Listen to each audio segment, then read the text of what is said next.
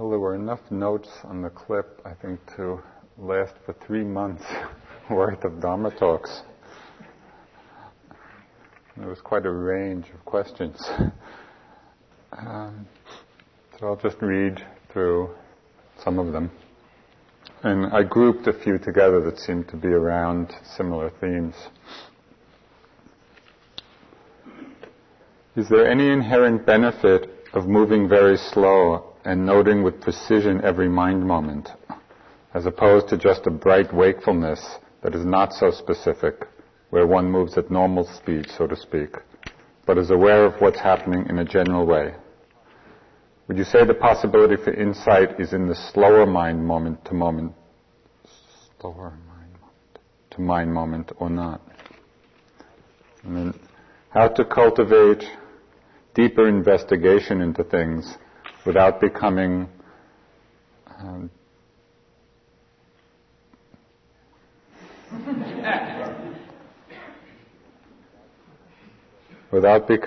just more thinking around anatta and anicca. So it really has to do, both these questions have to do with effort and investigation and the benefit of moving very slowly and noting precisely, as opposed to a more general kind of awareness.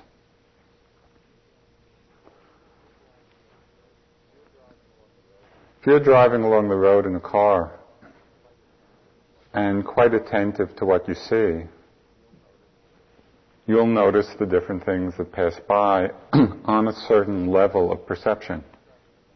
And you'll be present, you won't be wandering, and you'll see at a certain level. If you're riding a bicycle along the same road, you'll begin to see more detail. Right? It'll be the same scene, but you'll see more detail about what's really there. If you're walking slowly, or even walking as opposed to riding on a bike, you'll see even more. This is the advantage of moving slowly. It's not so much that you're less present if you're moving at a more normal speed. You just won't see as much. I mean, a simple example of this, is in terms of the practice. Suppose you're standing from sitting position, or you're reaching for something. You could stand and know that movement and really feel it. You're not wandering, you're not lost, you're present. Or you could stand and really notice with quite a sharp awareness the different sensations in that standing movement. One, you're just aware of the movement, and in the other, you're aware of the distinct sensations. Through slowing down and precise attention, it's as if you begin to enter another world. It's like we begin to enter, I don't know the right phrase exactly, like the microscopic world of attention. And this is particularly helpful to have a deeper understanding of anatta or selflessness, because even as we're aware of the movement, we could be present for that, but still there might well be a sense of identification with I'm standing. Right? That sense of I could easily be there. When we're on the level of moment-to-moment sensation, very rarely would we think I'm pressure. Right? It's very unlikely that we identify with these different moments of distinct sensation. So we begin to see the selfless nature of what's really going on. So all of this is by way of encouragement, to slow down and really be quite precise. It's not that you have to note or label every sensation that you feel. You will always notice more than you note. And so if you're using the noting, and if you find it helpful, just note the general activity, but see how much can be noticed within that.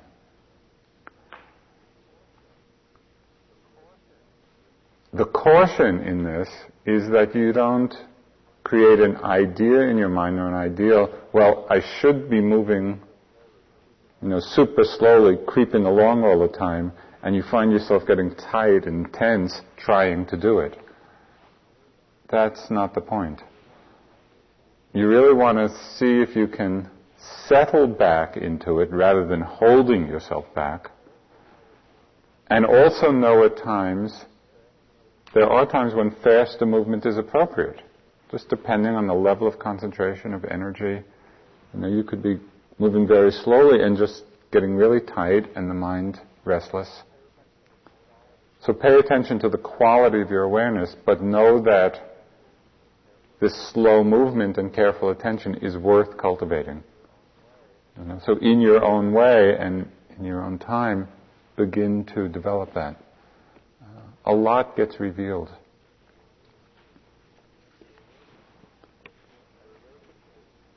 I awake at 4:30 and go to bed at 10.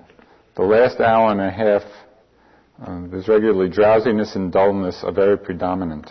There seems very little I can do to brighten the mind at this time. So almost every night from 8:30, I sit and walk and half asleep, noting drowsiness. I'm failing to see what use it is to be awake to this state every night. What is the value of this over just going to bed? Is trying to just be awake enough? A related subject, what's your view on caffeine?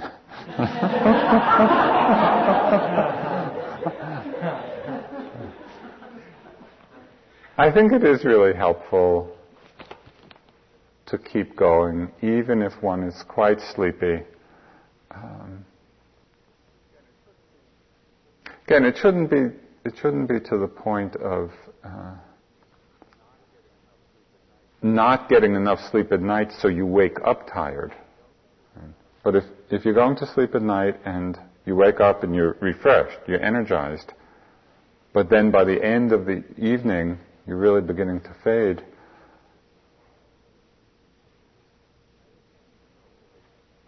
you could note fading, fading, fading. I'll just tell you one experience I had. It was on the other end. Sort of in the early days of my practice, this was in India with Goenkaji, one of my teachers. And again, we used to get up at 4 a.m. and have a 2-hour sitting before breakfast. And in those days, it was really hard for me to sit cross-legged. So I would be very motivated to get up quickly so I could get some wall space. So I'd rush into the hall and get my spot against the wall. And within 15 minutes, I would be gone. I would just be asleep. And this happened day after day after day. And I had the same question come to my mind. What's the point of this? And I might as well just sleep and get up and be refreshed. But I felt motivated to at least continue trying. And it was amazing because one day, and I don't remember how long it took, but it was a while, one day I went into the hall, I sat down, and I was totally awake. And that was really a turning point. Sleepiness in the early morning was never a problem again. If I had not persevered through the difficult time, I wouldn't have gotten to that point of actually working through it. So we can't always judge the value of something by the ease or the pleasantness of the experience in the moment, because even when we think nothing's happening, just that quality of effort, of resoluteness, of determination, of intentionality, there are forces building. We keep doing it and keep doing it and keep doing it, and at a certain point, it's like the fruit of that endeavor blossoms in us, and there's more energy and more wakefulness.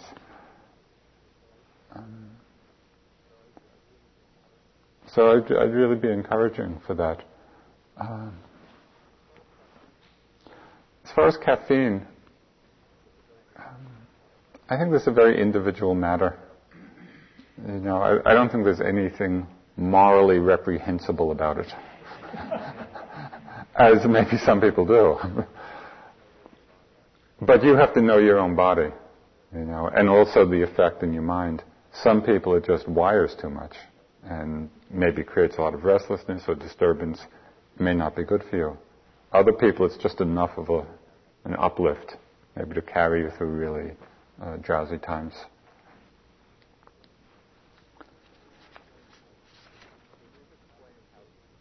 Please explain how to positively manage the energies released by the Vipassana romance. Please.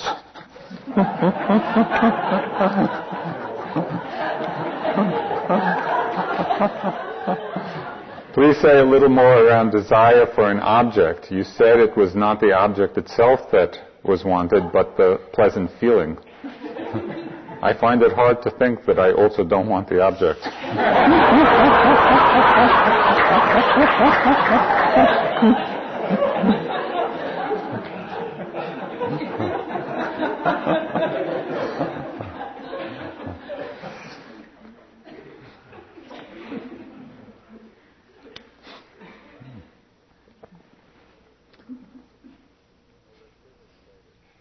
Well, they're clearly related. One reflection you can make, which might really reveal that it's the pleasant feeling, which is what we're predominantly going after, is how often we have desire for an object, and we get it. And after often a very short time, it ceases to be of great interest to us. This is the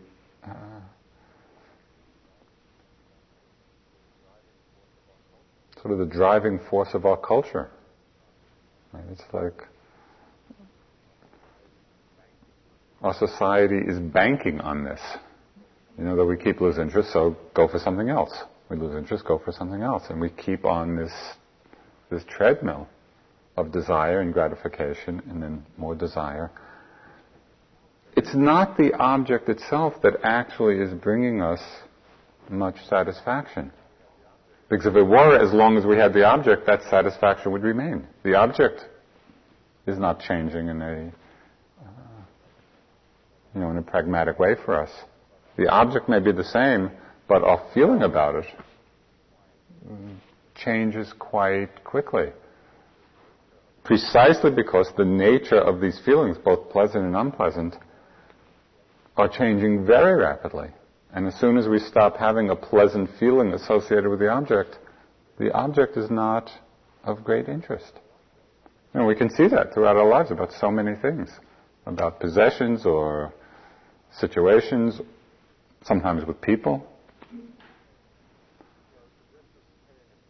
So it suggests just paying attention,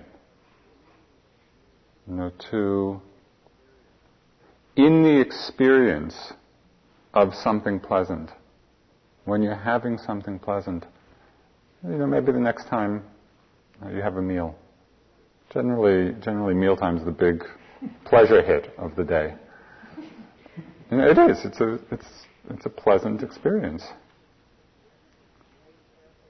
Just see if you can pay careful enough attention to see really what's going on.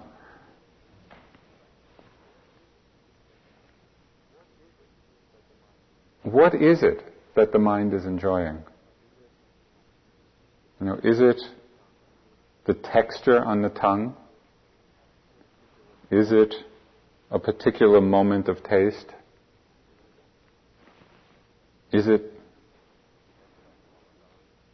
the eggplant parmesan, or whatever's being served?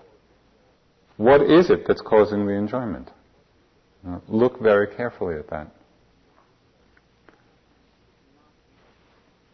It's not the eggplant. It's not. There's some experience of pleasantness that we get in that activity, and that's what we're going for. But this takes, as I said in the beginning, in response to the first question, this takes a very precise awareness. We really have to be able to distinguish in an experience what is the object, what is the feeling that's associated with it, what is our reaction to the feeling. Now, you have to be looking very, very carefully. And in this respect, the energy that most serves the practice, that is most onward leading, is the quality of interest.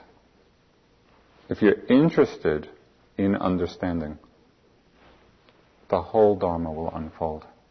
Because interest brings attention, it brings mindfulness, it brings concentration, it brings understanding, all from being interested. And we need this quality. Otherwise, if we don't have this interest, basically we stay a prisoner of our conditioning. We just play out all the deeply conditioned habit patterns of our lives. It's as if we're asleep. In a way we are asleep. And we don't have this interest and attentiveness that comes from it. Well, the same thing in this question with the Vipassana romance. It's a good question because here in the silence, and hopefully in the non-interactiveness, we can really see it very clearly, this force of wanting, this force of desire, this force of attraction, how it's working in us. Because this is what's pulling us in our lives, throughout our lives.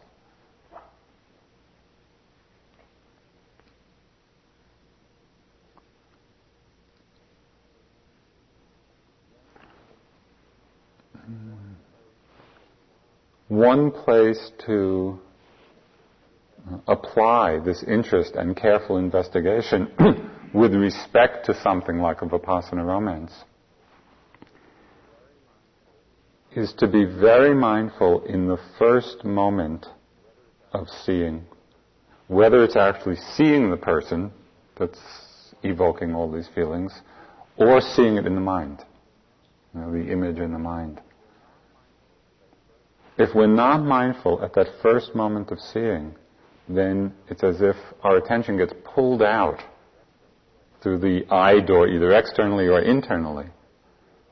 And before we know, we create a whole story around the pleasant feeling that we're getting from seeing. We see this person and there's a kind of excitement. And from the excitement comes all kinds of bells.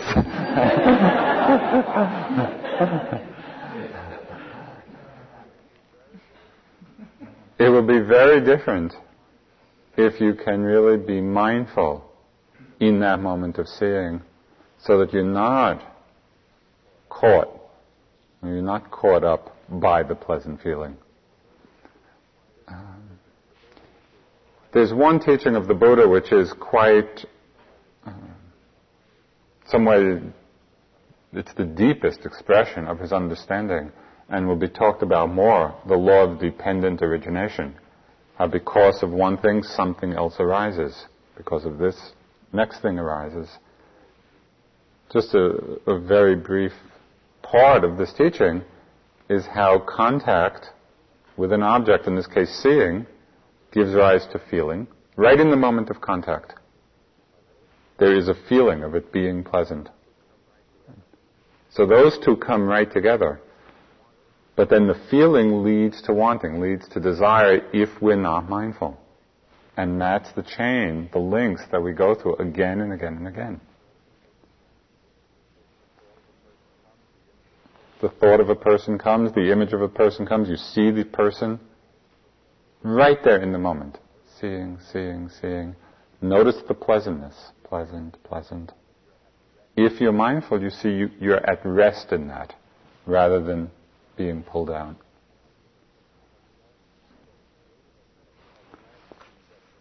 Sort of a less investigative approach, but one that the Buddha also recommended. He talked a lot about guarding the sense doors. When you see that you get lost again and again and again in a particular arena, and you're not being mindful, you don't need to play with fire so much.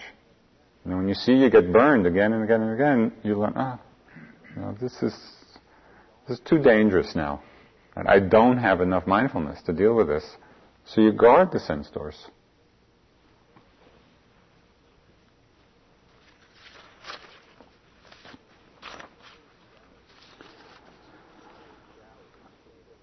Why is doubt considered a hindrance?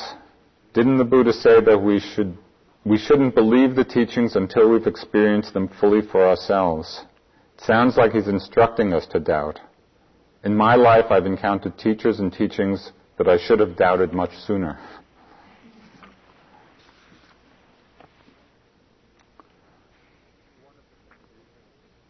I think one of the confusion here has to do with different ways we use the word doubt in English, but it really means different things.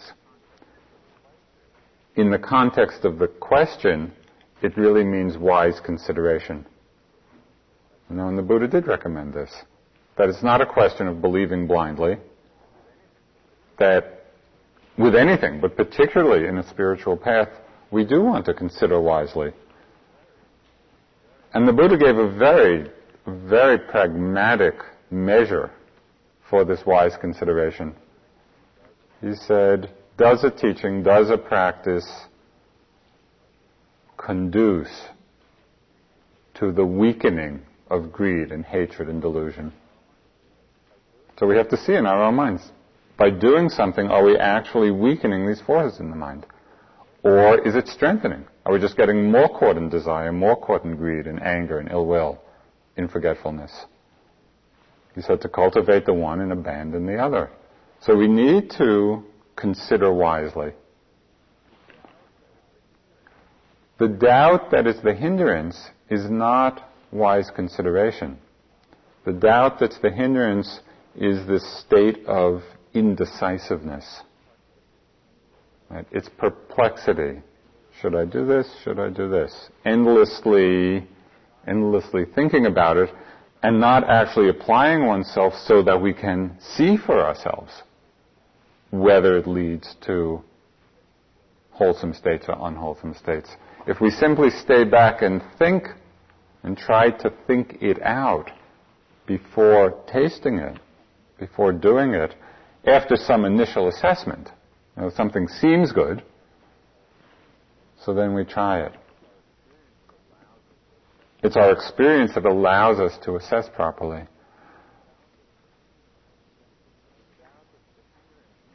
But the doubt that's the hindrance is just this thinking mind which never comes to resolution. Why doesn't it come to resolution? Because our mind is kept on the level of thought rather than on the level of experience. We're not actually tasting the experience, so we don't know the quality of it.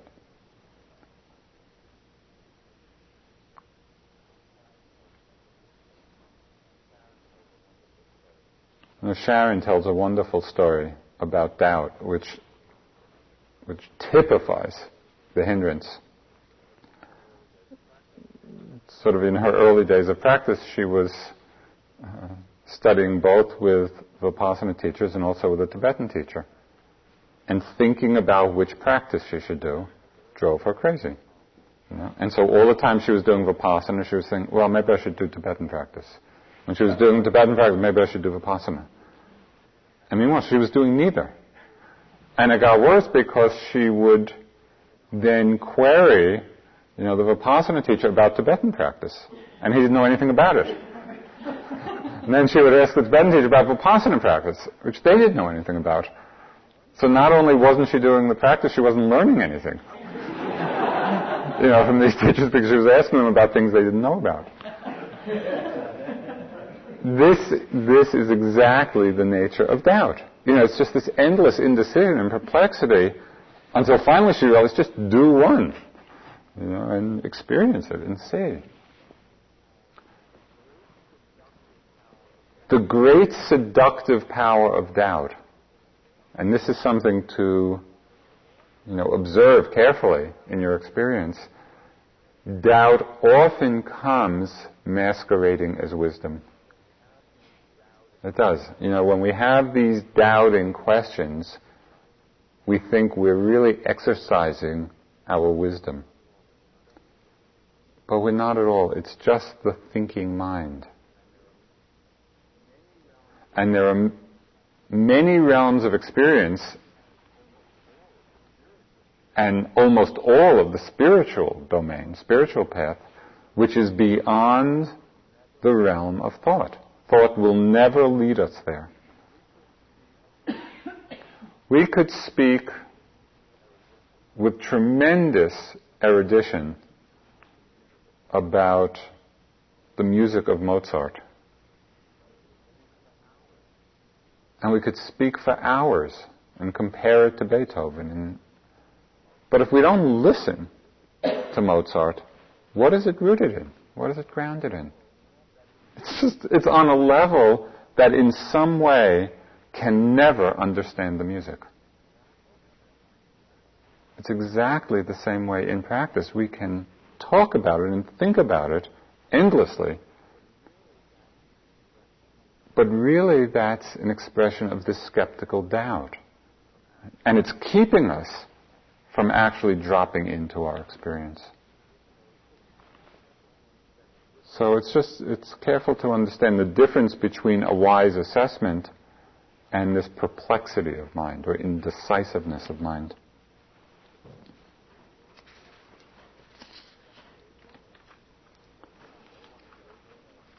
Question on the fluctuation of mind. Last week I thought I settled into the practice, a number of downright good sitting periods. Body still, mind quiet, breath steady. Then 2 days ago, as if something broke loose, many night dreams occurred. During walking and sitting, thoughts flooded the mind, couldn't note well. Managed only momentary anchoring on the breath. Hearing, body sensations. I've experienced this sort of fluctuation in past retreat. The mind seems to have a life of its own. What to do? Should I just let the thoughts run through its course? Is it okay to do mantra to calm down? Can you shed some light on this in terms of Zen story of the ox herding pictures? And could you speak about the purification aspect of the practice? Could you describe the path to enlightenment or awakening and the most helpful way for us to view it with respect to the practice? All of these are about really the purification process. Most of you are quite experienced meditators, so you know very well that the spiritual path is not like that. It's not that we start here and every successive sitting and walking gets clearer and brighter and happier until we're fully enlightened. It's just not like that. It's up and down and up and down and up and down, but the slope of the curve is going up. Another image that I had for the unfolding of practice, quite a number of years ago, I was on Kauai, and we were hiking in along the Nepali coast. And it's an 11-mile walk. And you're up on top of the cliffs. It's all along the ocean. And beautiful view of, the island and the ocean. Then you walk down and you're in, the thick forest jungle, and then up again and down. And from one perspective, every time you're down, when it's dark and it's humid and mosquitoes and all of that, you think, what happened? What happened to the expansiveness, the view, the light? But actually, through all the ups and downs, we were always getting closer to the destination. So it goes like this and this and this, but something is happening. And what's happening is the purification process. Very often, we go along, and at first there's a lot of wandering, a lot of a lot of things, a lot of restlessness. Finally, the mind gets a little peaceful, a little quiet, and we think, yeah, I have it. That thought, you will have 10,000 times. Right? I got it. And then what often happens is in the calm, in the peace, it's almost like a button is pressed in the mind, and there's this flood of thoughts or images or memories. And sometimes people start remembering things from way back, or very trivial things, very insignificant things that we didn't even know were still in the memory. But it comes up, and if we can just sit and make space for it to come up, not indulging it, but also not getting tight behind it, what happens is that there is a real clearing out of the mind. And I've experienced this a lot over the years. And in some way, I think that's why the process is called, or the practice is about enlightenment. Because it really does lighten the mind. It's like we re-experience so many of the impressions that have been stored. Sometimes very traumatic ones, sometimes very simple or trivial ones. But it's all stored. In some way, as we sit and make space for it, it starts to come up. If we can see it and be with it and just let it go, it's like up and out, and up and out, and up and out. And there's a real letting go process that's happening. The mind really does feel lighter. You can experience that in the body also. When people come to a retreat, very often, although not always noticed, the body is carrying a lot of tension from the busyness of the world. And a good part of the practice is first getting in touch with it, which is why people often feel or go through periods of real discomfort and pain.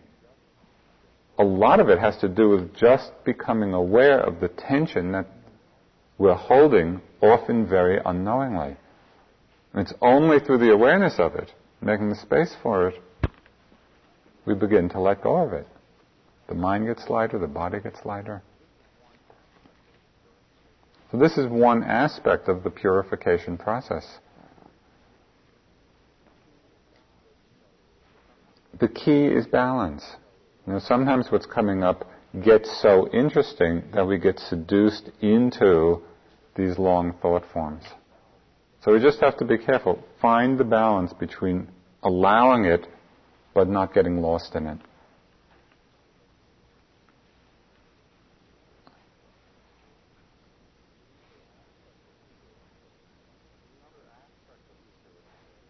There's another aspect of the purification process.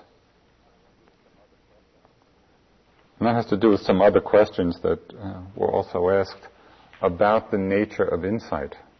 What are the insights that happen in practice?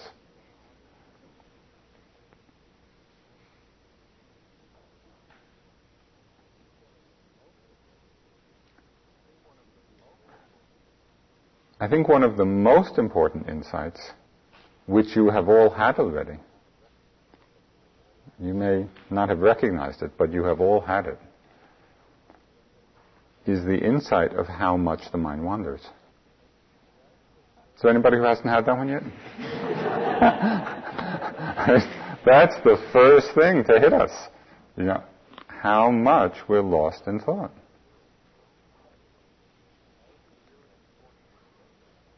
This is really important to see.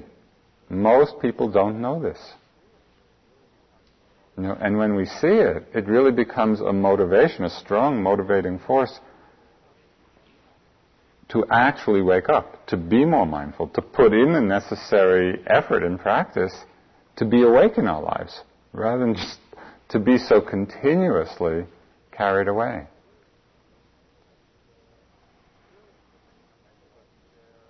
It's really interesting. Many of us share a common psychological pattern which really doesn't help us in meditation. And it has to do with the pattern of self-judgment. And it happens a lot when we realize that we've been lost. Very often people will respond to that awareness with a kind of, there I go again, lost again. This is the 100th time in this sitting that my mind has wandered. Rather than, in the moment of knowing we're lost, taking delight in the fact that we woke up to it. Oh, I remembered again. Each moment of waking up to the fact of what's happening is a moment of purification. We're purifying the mind of greed, hatred, delusion. And so appreciate, in every moment of coming back, of being present, there is something very profound happening in this stream of consciousness. We are weakening the forces of the defilement of the kilesas. Every moment of mindfulness is strengthening the forces of enlightenment. There's a sort of a New Age biologist who writes some very interesting things. His name is Rupert Sheldrake, and he has this theory called morphic resonance. And I don't understand really a lot about this, but the basic idea is that once something happens in nature, it's easier and more likely for it to happen again. And he gives many examples of this. Once something happens the first time, from that point, it makes it easier for it to occur again. Well, that's the same thing with our practice. Every moment of mindfulness, of attentiveness, makes it easier for that moment to arise again. So delight in it, in those moments when we awaken.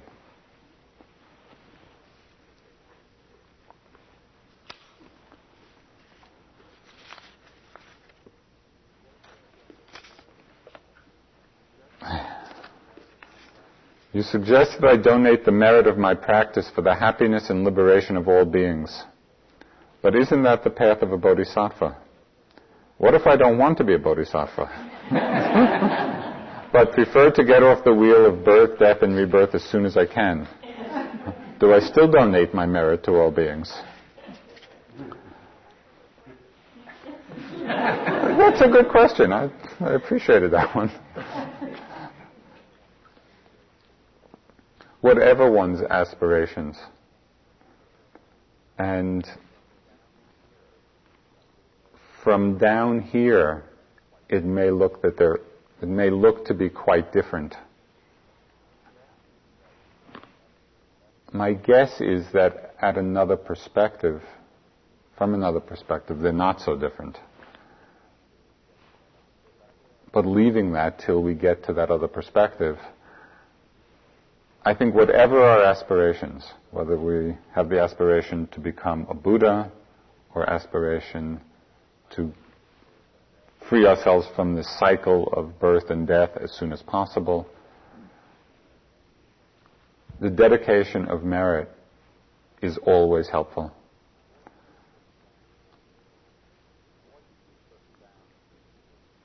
What keeps us bound to the wheel? What keeps us from being Buddha? It's the same thing. It's this illusion or ignorance of a separate self, of an I. That is the basic knot, in the center of all of this. And so, every practice, every skillful means that helps to untie that knot of ego, of self.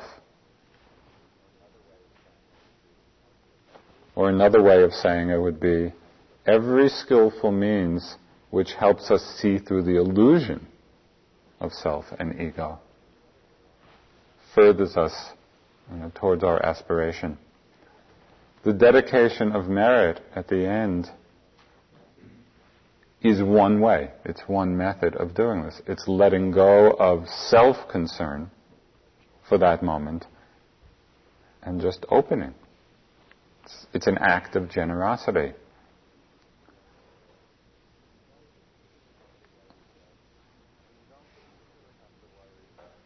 And you don't particularly have to worry that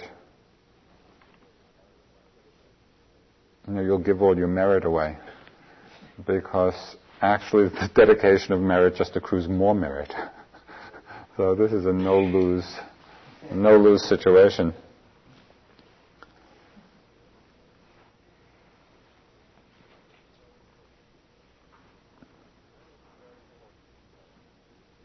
I think this is a very important point, though, and during the coming weeks and months, we'll be talking a lot about it.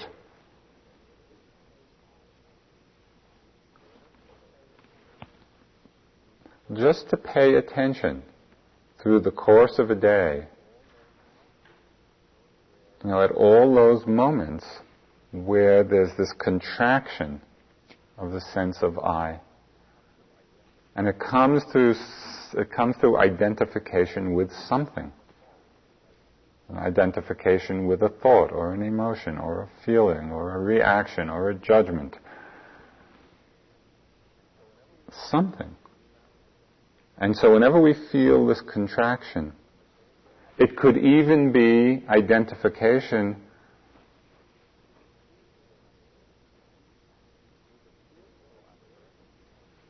with a spiritual aspiration. The spiritual aspiration itself is good, and it's what leads us onwards. But if it's all centered around an I and a self, it's counterproductive. Because the real wisdom, the real freedom, the real liberation is to see that there is no one home. We'll be talking a lot about this. This is a big one. What is access concentration? What values have the jhanas for the development of insight? Regarding the first question this morning about metta and concentrating on words, image of person and feeling, aren't the first two going to drop away when one enters access concentration? Also, is metta as taught here for concentration intending for entering into jhanas?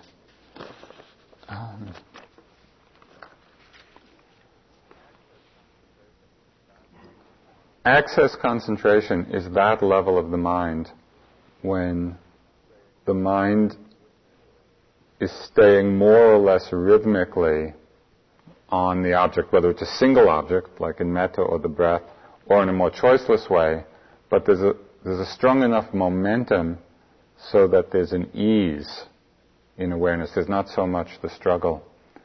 And one image which I've used to describe this, if you imagine an arch and just balancing yourself right on top of the arch and sliding down one side and then sliding down the other, and you have to make this big effort to climb back to the top. You climb back up and then you slide down again, climb back up. So it's quite effortful. But at a certain point, the arch inverts and becomes a trough. So then you're just resting in the bottom of the trough, and periodically you get pulled out from that place of balance, but quite easily the mind falls back to that place of rest. You pull out again and it falls back. So this is what happens when the mind reaches this level of access concentration.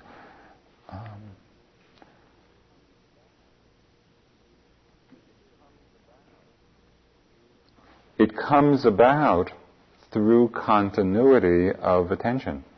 And this is what develops the mind to this place of strength, which is why there is much encouragement to really practice in that way. The very common example used for things of this sort, but it's very apt here, is trying to boil some water on the stove. If you keep taking the pot off, it takes a long time to boil, if ever. If you just keep it on and let it stay on, it comes to a boil quickly. You want to practice in this way. So there's real continuity of awareness. You spend a lot of time just spacing around during the day. So you make good effort, and you really build up a certain kind of momentum, and then the heat is lost. And then you do it again, and the heat is lost. So continuity is really important. And as we said in the beginning, the slowing down can be a big help. With all of this, though, it has to be done from a place of balance, not from a place of straining, striving, struggle, forcing, greed. Just from a place of ease. Being settled back in your body. It can be done very gracefully. Where you're not rushing, you're not hurrying through things. You're really there, feeling it, but very lightly. And so monitor the quality of your awareness. If it's getting too tight, too tense, you need to relax a bit. But the relaxing doesn't mean forgetting. It just means loosening up the effort a bit. The metta practice, when it's taught here, as a concentration practice, is for the purpose of developing jhana, which is just a deeper or more steady kind of concentration.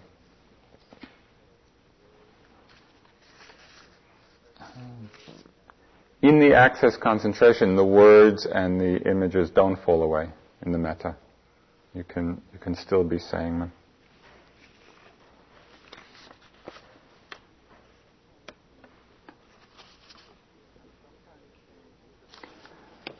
I sometimes see interconnection, interbeing, as purely blissful, connecting with all of life, with stars, oceans, mountains, lions, people, and so on. It seems beautiful and complete. When I wake, I see more suffering than bliss. Life feeds on life, in oceans, forests, etc. And in the human sphere also, relationships are often predatory. I sometimes wonder if I truly want to experience a connectedness to all, or if I'd rather fool myself with an idealized concept of interconnection and bliss. It seems too easy to opt out for an easy grace, a peak meditation experience that may have little to do with life as it is. I have seen war as a Vietnam medic. I have seen all kinds of suffering in myself and others, and I'm afraid of suffering. In short, how can this practice deepen our compassion, deepen our willingness to embrace all things? How can we be peace in a world where there is no easy grace?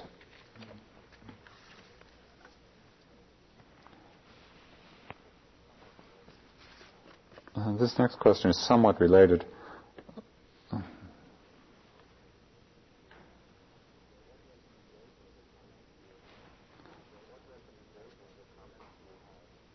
What recommendations or comments do you have to break the vicious cycle of aversion and restlessness?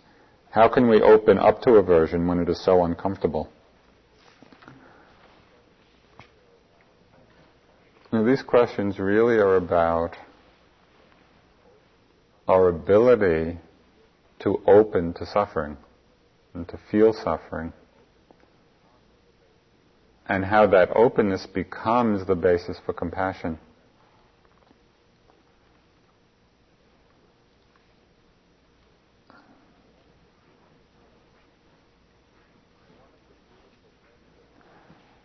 One of the beautiful things and the profound insights that come in meditation is we see so clearly and so intimately what our conditioned responses are to suffering, to pain.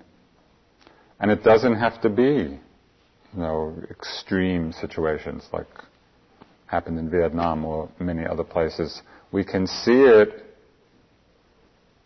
in how we're relating to a pain in the knee or a pain in the back. Something very simple. And just to notice the degree to which we actually can open to it and be with it, and the degree to which we tense, or contract, or have an agenda to get rid of it. All the many subtle ways, we're relating to it that actually is not connected to it just as it is. How through some reaction of our mind, we're separating ourselves. This is a common condition. This is not, any one's individual problem.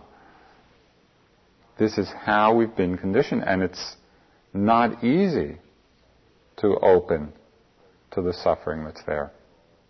Whether it's very simple suffering in the body or more intense kinds.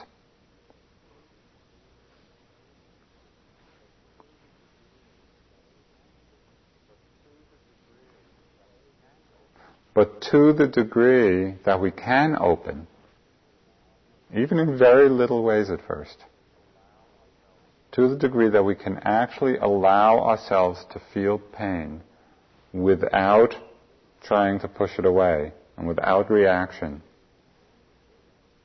to that degree we begin to experience the possibility of compassion in the face of suffering. I'm going to speak a lot more about compassion because in some way it's at the heart of this whole practice. But it's very much connected also to what we were speaking about before in terms of selflessness.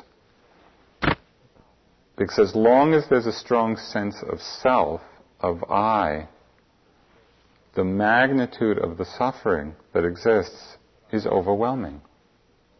How could I possibly open to the suffering that exists in this world? Can't. Only emptiness is big enough to accommodate, to open to all the suffering.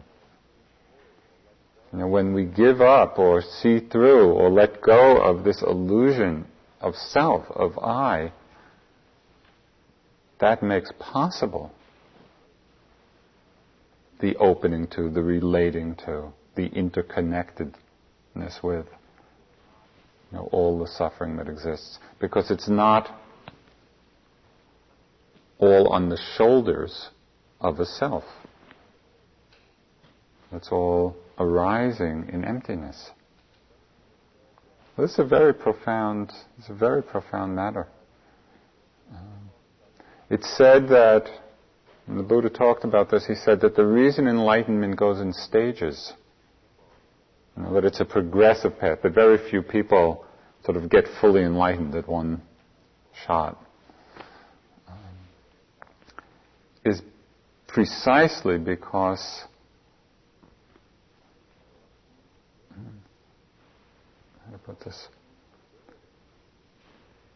of our inability to open to the magnitude of suffering all at once. And so it's this gradual process of letting go of the sense of self, and as we do that, we're more and more open to the feeling of pain, the feeling of suffering, and this process just expands until finally there are no limits, there are no boundaries.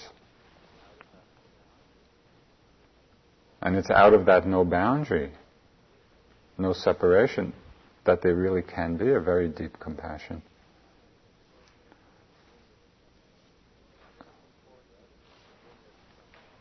I think it's important to bring this from a kind of theoretical or emotional level very directly into your experience with whatever painful experience arises.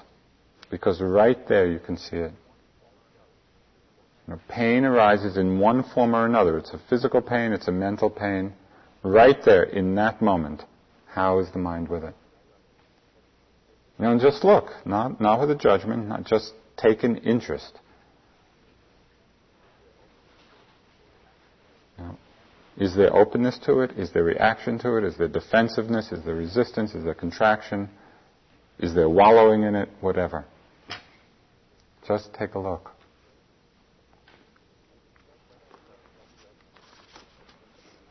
question about self-judgment. I suspect self-judgment has been at the root of my most stuck and emotionally difficult times. You mentioned on the subject of acceptance that we might watch for a sense of struggle as an indicator that we're in denial about something. Is there some indicator I can watch or feel for which might tip me off to self-judgment, especially in its subtler forms? Also, is there anything to do other than notice it? Will I become less judgmental over time simply by noticing when I'm being judgmental?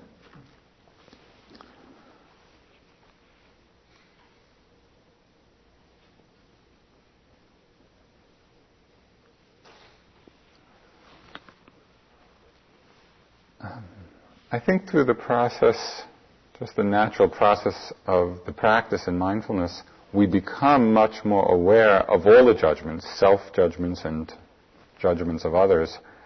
This is a very prevalent tendency. In terms of the kilesas or the defilements that are uprooted at different stages, this one, in the Buddhist terminology, it's called conceit. And what conceit means in this context is just this comparing mind, comparing oneself with others. I'm better than, I'm worse than, I'm equal to. And it's out of this comparing that the judgment comes. That's not uprooted, that's not eliminated until the final stage of enlightenment. Even after desire and aversion are uprooted. When there's no more desire, no more ill will, this judging mind is still going on. So, it's important that we make friends with it. There are a couple of very simple techniques which can transform your relationship to it. Because there's one very simple attitude shift that needs to take place, and when it does, it's no longer a problem. What I'd suggest is you start counting the judgments. Right? Just count through the day. Judgment 1, Judgment 2, Judgment 3, Judgment 10,000. And what's going to happen is exactly what happened here. At a certain point, whatever the number may be, we start smiling. It just, the ridiculousness of that mindset becomes so apparent to us after we've noticed it for the 10,000th time. As soon as we're able to smile at it, it has lost its power. The fact that it's arising is not a problem. It's not a problem at all. It's just another thought passing through the mind. The problem is that we either believe it or we condemn it. We either get lost in the judgment about ourselves and others and believe what it's saying, or we condemn it saying, shouldn't be judging, which of course is just another judgment. In the moment that we can smile at it, it has lost all of its power. It doesn't matter. Another technique I found, and all of this just came from watching my own mind. I remember one time I was sitting in the dining room here. I was on retreat. And I watched my mind have a comment about every single person that walked through the line. Every person. It was like, they were walking too fast, they were walking too slow, they took too much food, they didn't take enough food, they were comment about what they were wearing, about, it was endless. That's when I started this counting game. Another little technique which I used, I just tacked on to every judgment the statement, the sky is blue. That person's a jerk. The sky is blue. Because if the thought the sky is blue comes through, there's no reaction. It's just a neutral thought. The sky is blue, no problem. That person is a jerk is exactly the same as the sky is blue. It's just words in the mind. If we don't believe it and we don't condemn it, it's not a problem. This is very simple. You don't have to wait another month to free yourself from sort of the dukkha, the suffering of the judging mind. It's not that it's going to stop. It's just that the attitude towards it, right now, it can just shift. Next time it comes, count, or the sky is blue, till you get to the point where you're smiling. Somebody once in an interview came, and they had a great line, which has come back to me in practice a lot. They came and they were reporting on their experience, and they said, the mind has no pride. It's true. And the mind will... anything. Absolutely anything. But the great saving grace is that it's all empty. It's all, nothing has any substance at all.